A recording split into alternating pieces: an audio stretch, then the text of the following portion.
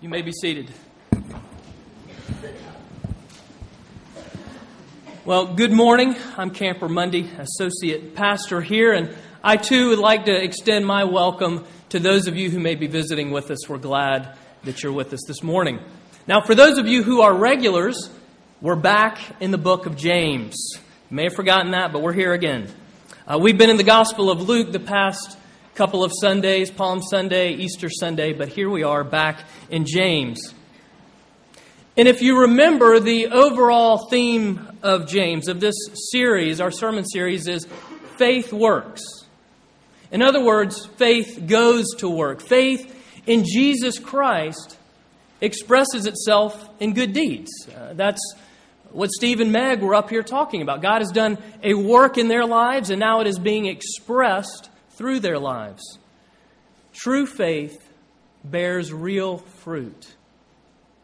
Now, several weeks ago, I told you a little bit about my mom when I was growing up and my discovery that she had a hard time keeping plants alive. I don't know if you remember that. But then how just a few years ago, she had this one plant and she was so proud of it because she wasn't killing it. She watered it regularly, put it near the window. It was getting enough sunlight, and she was really excited about this. And as I told you, she was dusting one day, and she got closer to the plant, and she looked and felt the leaves and realized it was an artificial plant. No real life. And that's really what James is concerned about here. He doesn't want us to be deceived. He wants us to realize that true faith is not an artificial thing. It is alive and it bears real fruit. Well, this week we move into chapter 4. If you're using the Pew Bible, the English Standard Version, it's found on page 1012. And early on in this letter, James speaks of true religion, basically referring to genuine faith or true faith. Particularly its outward expression, its visible manifestation. And if you remember in chapter 1, he gives us 3 marks or 3 fruits of this true faith. Care for the poor, control of the tongue, and keeping ourselves from conformity to the world. And we've already looked at the first 2. Care for the poor and control of our tongue. And today we begin to consider this third mark, this third fruit of genuine faith, keeping ourselves from conformity to the world. So our text this morning is James chapter 4, verses 1 through 6. And in just a moment I'm going to read it, but I'm going to read it in its larger context. Since we've been out of James for a couple of weeks, I'm going to actually back up into chapter 3 where we last were. I think it will help us better hear this passage today. But let's take a moment to pray before we hear God's word. Our God, we need to hear from you today. Not that we would just have more good thoughts to store away in our minds, but that you would continue a transforming work in our hearts and in our lives, and that it would overflow through our lives into the lives of others. And so would you this morning open your word to us and us to your word. And we pray it in Jesus' name. Amen. Now hear the word of God from James chapters 3 and 4, beginning in verse 13. Who is wise and understanding among you? By his good conduct, his beautiful life, let him show his works in the meekness of wisdom. But if you have bitter jealousy and selfish ambition in your hearts, do not boast and be false to the truth. This is not the wisdom that comes down from above, but is earthly, unspiritual, demonic. For where jealousy and selfish ambition exist, there will be disorder and every vile practice. But the wisdom from above is first pure, then peaceable, gentle, open to reason, full of mercy and good fruits, impartial and sincere. And a harvest of righteousness is sown in peace by those who make peace, by peacemakers. What causes quarrels and what causes fights among you? Is it not this, that your passions are at war within you? You desire and do not have, so you murder. You covet and cannot obtain, so you fight and quarrel. You do not have, because you do not ask.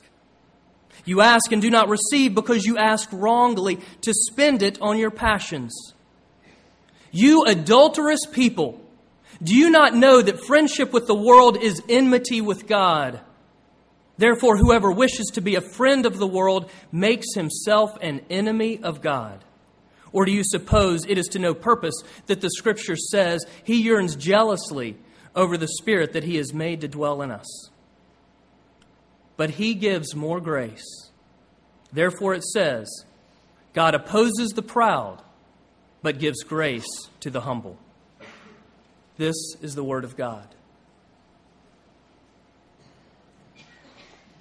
Well, this morning, as we journey into this first part of chapter 4, this warning against worldliness, we're going to see three things.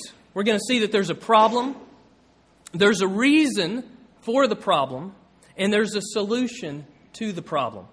A problem, a reason, and a solution. So first, the problem. Picking up in verse 1. What causes quarrels and what causes fights among you? Is it not this, that your passions are at war within you? You desire and do not have, so you murder. You covet and cannot obtain, so you fight and quarrel. Now note, the passage begins with a question. And the question is not, are there fights among you? But rather, why are there fights among you? What causes them? You see, there is conflict within the body of Christ, in the church. And James is going to explore why. James explains that it is because your passions are at war within you. Now, yes, there are good passions, legitimate desires that God puts in our hearts. But here, the Greek word used here for passions is where we get our English word hedonism. It connotes sinful, self-indulgent pleasure. Simply put, selfish desires. Selfish desires are at war within you. And one commentator notes, selfish passions make believers wage war within themselves, as their desire to serve Christ and neighbor conflicts with the desire to serve self. And then this internal conflict eventually boils over into external conflict. Fights between brothers and sisters in Christ. And we know all about this. We've experienced it. We've been a part of it. And James uses strong words here. Murder, fight. And though it's unlikely that the people were actually killing themselves, Jesus tells us that there is murderous anger in our hearts that kills. And then the word used here for fights refers to verbal conflict, verbal combat. Now, yes, there are causes worth fighting for, causes that we should stand up for. But the sad thing is, so often our fighting is born out of selfish desires rather than noble causes. Now, many of you know that Brandon and I have been friends for quite some time. And we first met when we were serving together in campus ministry down in North Carolina. And about 10 years ago, we were having one of our annual area conferences for the college students that we serve. There were 4 tracks the students could sign up for. Brandon was leading one of the tracks. I was leading another. And the staff, of course, arrived to the place where we were holding the conference, which was not a beautiful conference center, but rather a quite rustic campground. We arrived there early on Friday afternoon so that we could set up before the students got there that evening.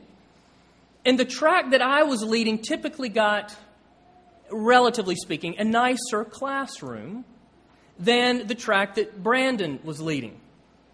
Now, Brandon very innocently asked if maybe we could discuss trading classrooms this year. Well, I didn't really appreciate that suggestion. In fact, I became very defensive and I bristled. And then Brandon bristled. And the next thing you know, there is a war of words going on between us. Conflict between brothers in Christ, friends who know the gospel, who have been showered by grace, and we are going at each other. Now, I remember Brandon telling this story a few years ago, and he said, man, it's a good thing Rochelle stepped in because we might have gone to not from verbal blows, but to physical blows. Now, I don't know if it would have gone that way, and Brandon's fortunate it didn't.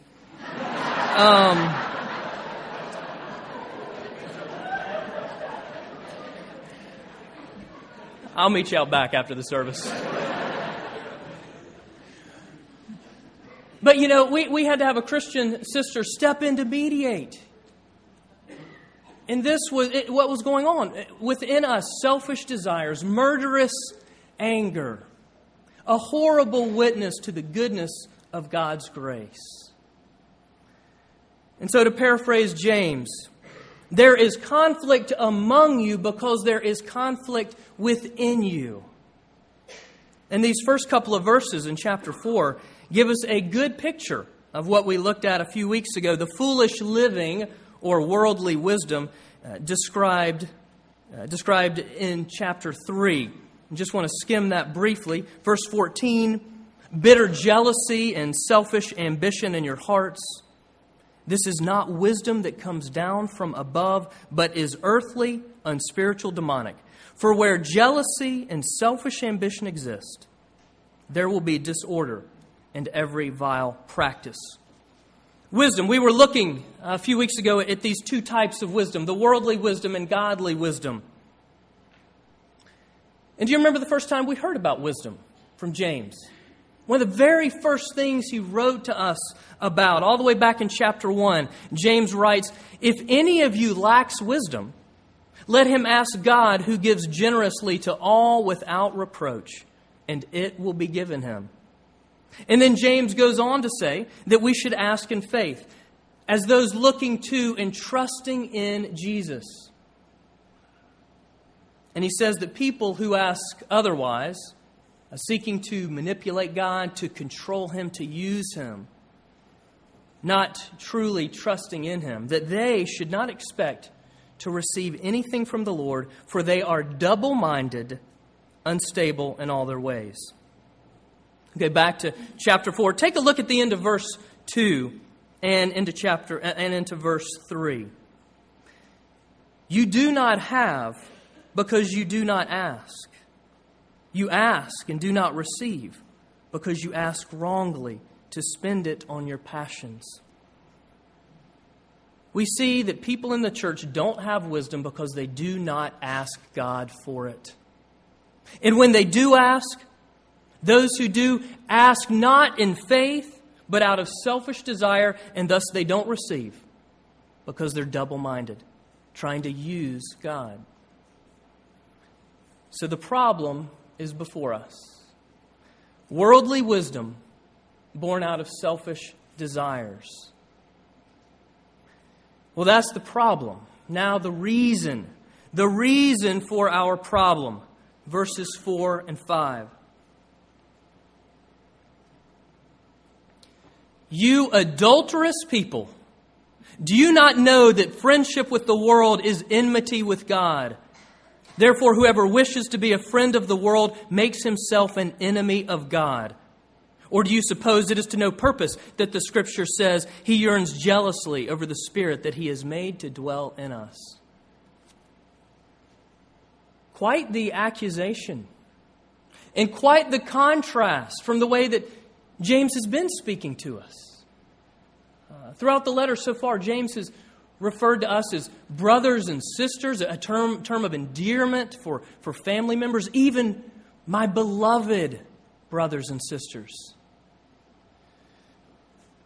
And then given that James has just warned us about control of the tongue, taming the tongue, we know that he's being quite intentional here in what he says.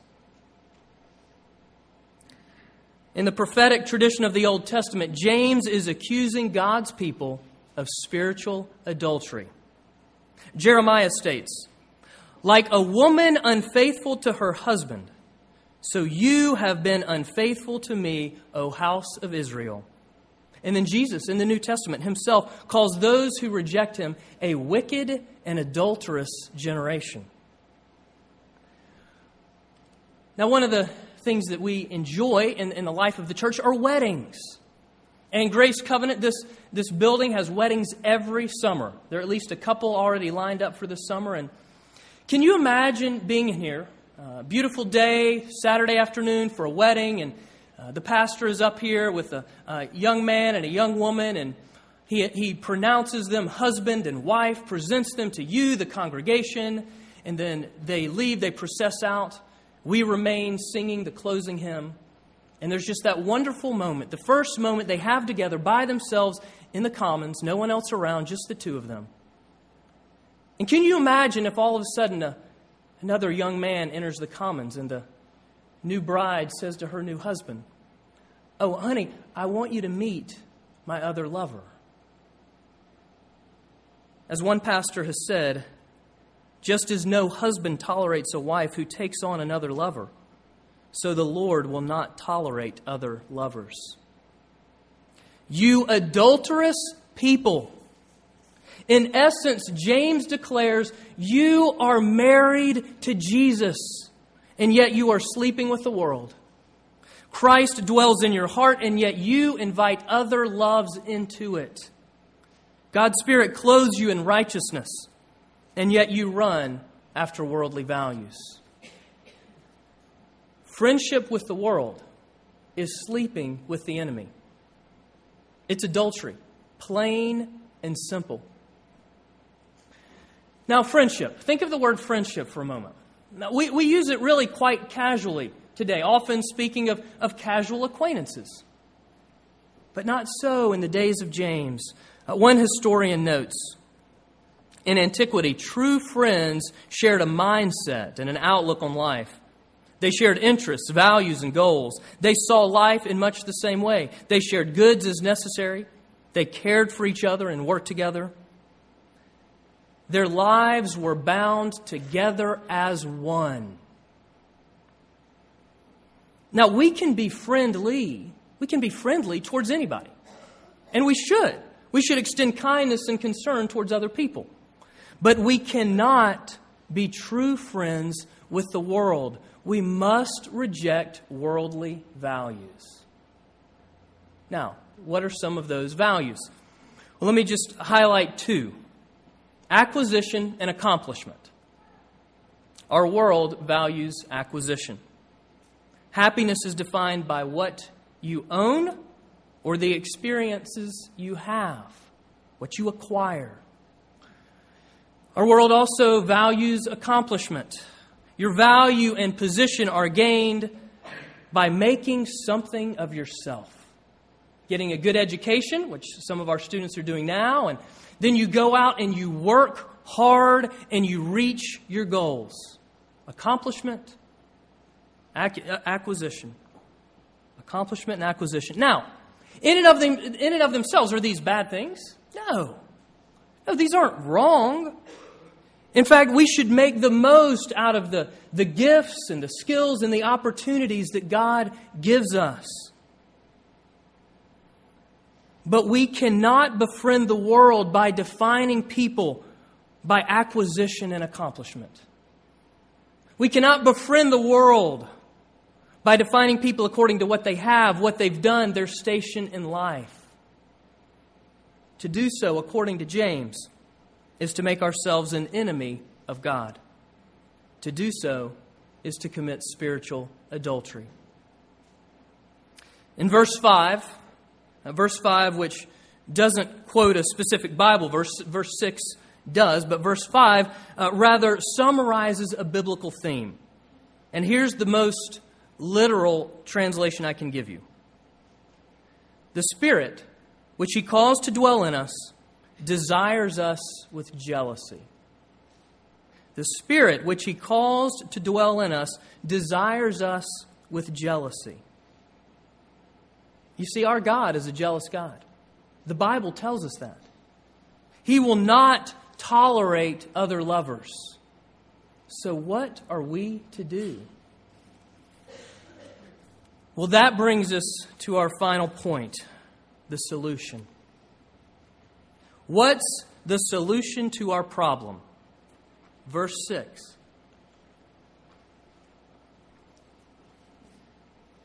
but He gives more grace. Therefore it says, God opposes the proud, but gives grace to the humble. Do you see it? The solution. Well, for us to see it, we need to look again into the mirror. Do you remember when we did that? We spoke several weeks ago about this gospel key, and it's worth repeating. At the end of February, we saw James liken God's Word, the Bible, to a mirror. Now, before that, James exhorts, be doers of the Word and not hearers only. But James understands that first we must hear, or rather see, as in a mirror, and then we do. Okay, here's the point. God's Word shows you who you are before it tells you what to do. Knowing this is central to understanding the book of James. Knowing this is central to understanding the Bible. In fact, knowing this is central to living out the gospel. God's Word always shows you who you are before it ever tells you what to do. Being comes before doing. In other words, our doing flows out of our being, who we are. As I said before, simply doing Christian stuff doesn't make you a Christian. Not any more than being in a garage makes you a car, being in a barn makes you a cow. It's about a heart change that gets expressed through an active faith. And when you look in the mirror of the Bible, you'll see two things. As one pastor puts it, you'll see that you are radically fallen, and you will see that you are infinitely exalted. You will see that you are radically fallen due to sin, and you will see that you are infinitely exalted through faith in Jesus Christ. So on the one hand, you see that you are messed up just like everyone else. We are all in the same sinking boat. You need a Savior. The person next to you needs a Savior. You are radically fallen and thus in radical need of Jesus. On the other hand, you see that you are valued just like everybody else. Everybody has worth. Christ died for you. Christ died for the person next to you. Through faith in Jesus, you are infinitely exalted. So what about today, chapter 4, these first 6 verses? As we look into the mirror of God's Word, what do we see? Well, on the one hand, we see that we are an adulterous people. Lovers of the world, unfaithful to God. Full of infidelity. But on the other hand, as we look into God's Word, we see that we are a loved people.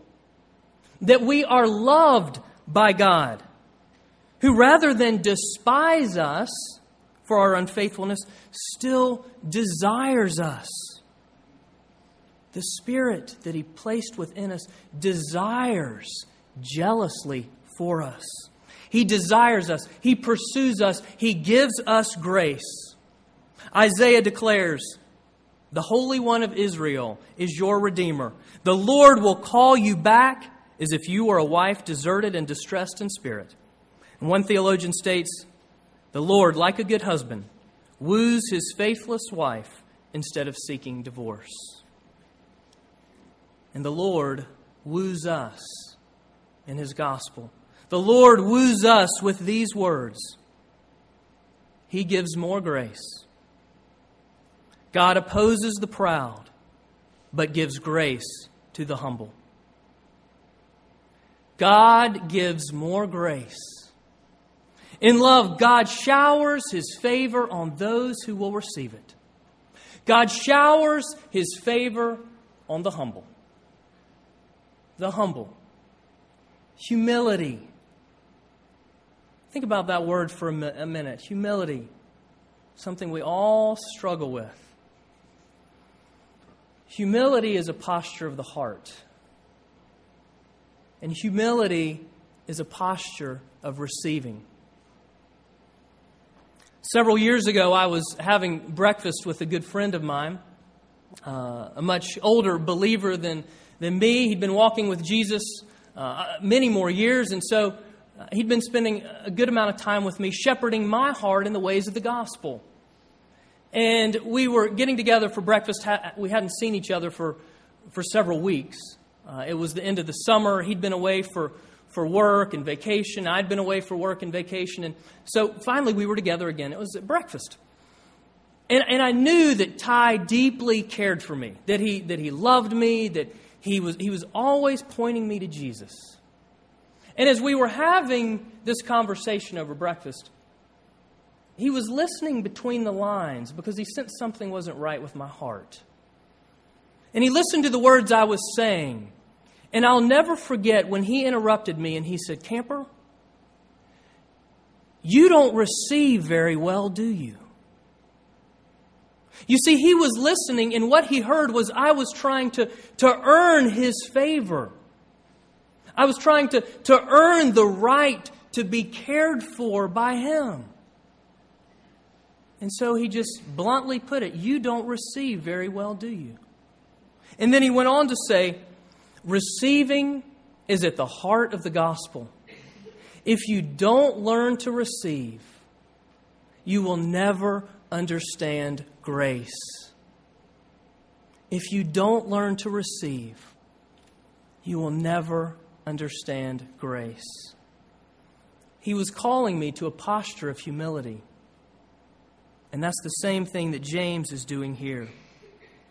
God opposes the proud, but gives grace to the humble. In the words of Pastor and Professor Dan Doriani, if we humble ourselves, if we admit that we sin and that we are sinful, and that we cannot reform ourselves, then James promises the Lord will lift us up. James does not mention the atonement of Christ, the cross of Christ, or even the resurrection of Christ. He states the gospel his own way, a way deeply influenced by the teachings of Jesus, his brother and his Lord. James says there is an antithesis, a choice between two ways of life, a way of selfish ambition and a way of purity and peace. We can be a friend of God or a friend of the world. We can be proud and arrogant or humble and repentant. Jesus says everyone who exalts himself will be humbled, but he who humbles himself will be exalted. And James says later in chapter 4, humble yourselves before the Lord, and he will lift you up. When we grieve over our sins and turn to him in faith, he extends his redeeming and sustaining grace. When we come to God in repentance and humility, he forgives us and lifts us up. Brothers and sisters, the Christian life is founded on grace. And we receive that grace in humility. We don't receive that grace standing with closed fists, standing in our own strength, swallowed up by pride. It's with open hands and open hearts, a posture of humility. The Christian life is not about self-reliance, but about grace reliance. And God gives grace to the humble. This is the gospel according to James. And this is the gospel according to our Lord Jesus Christ. Thanks be to God.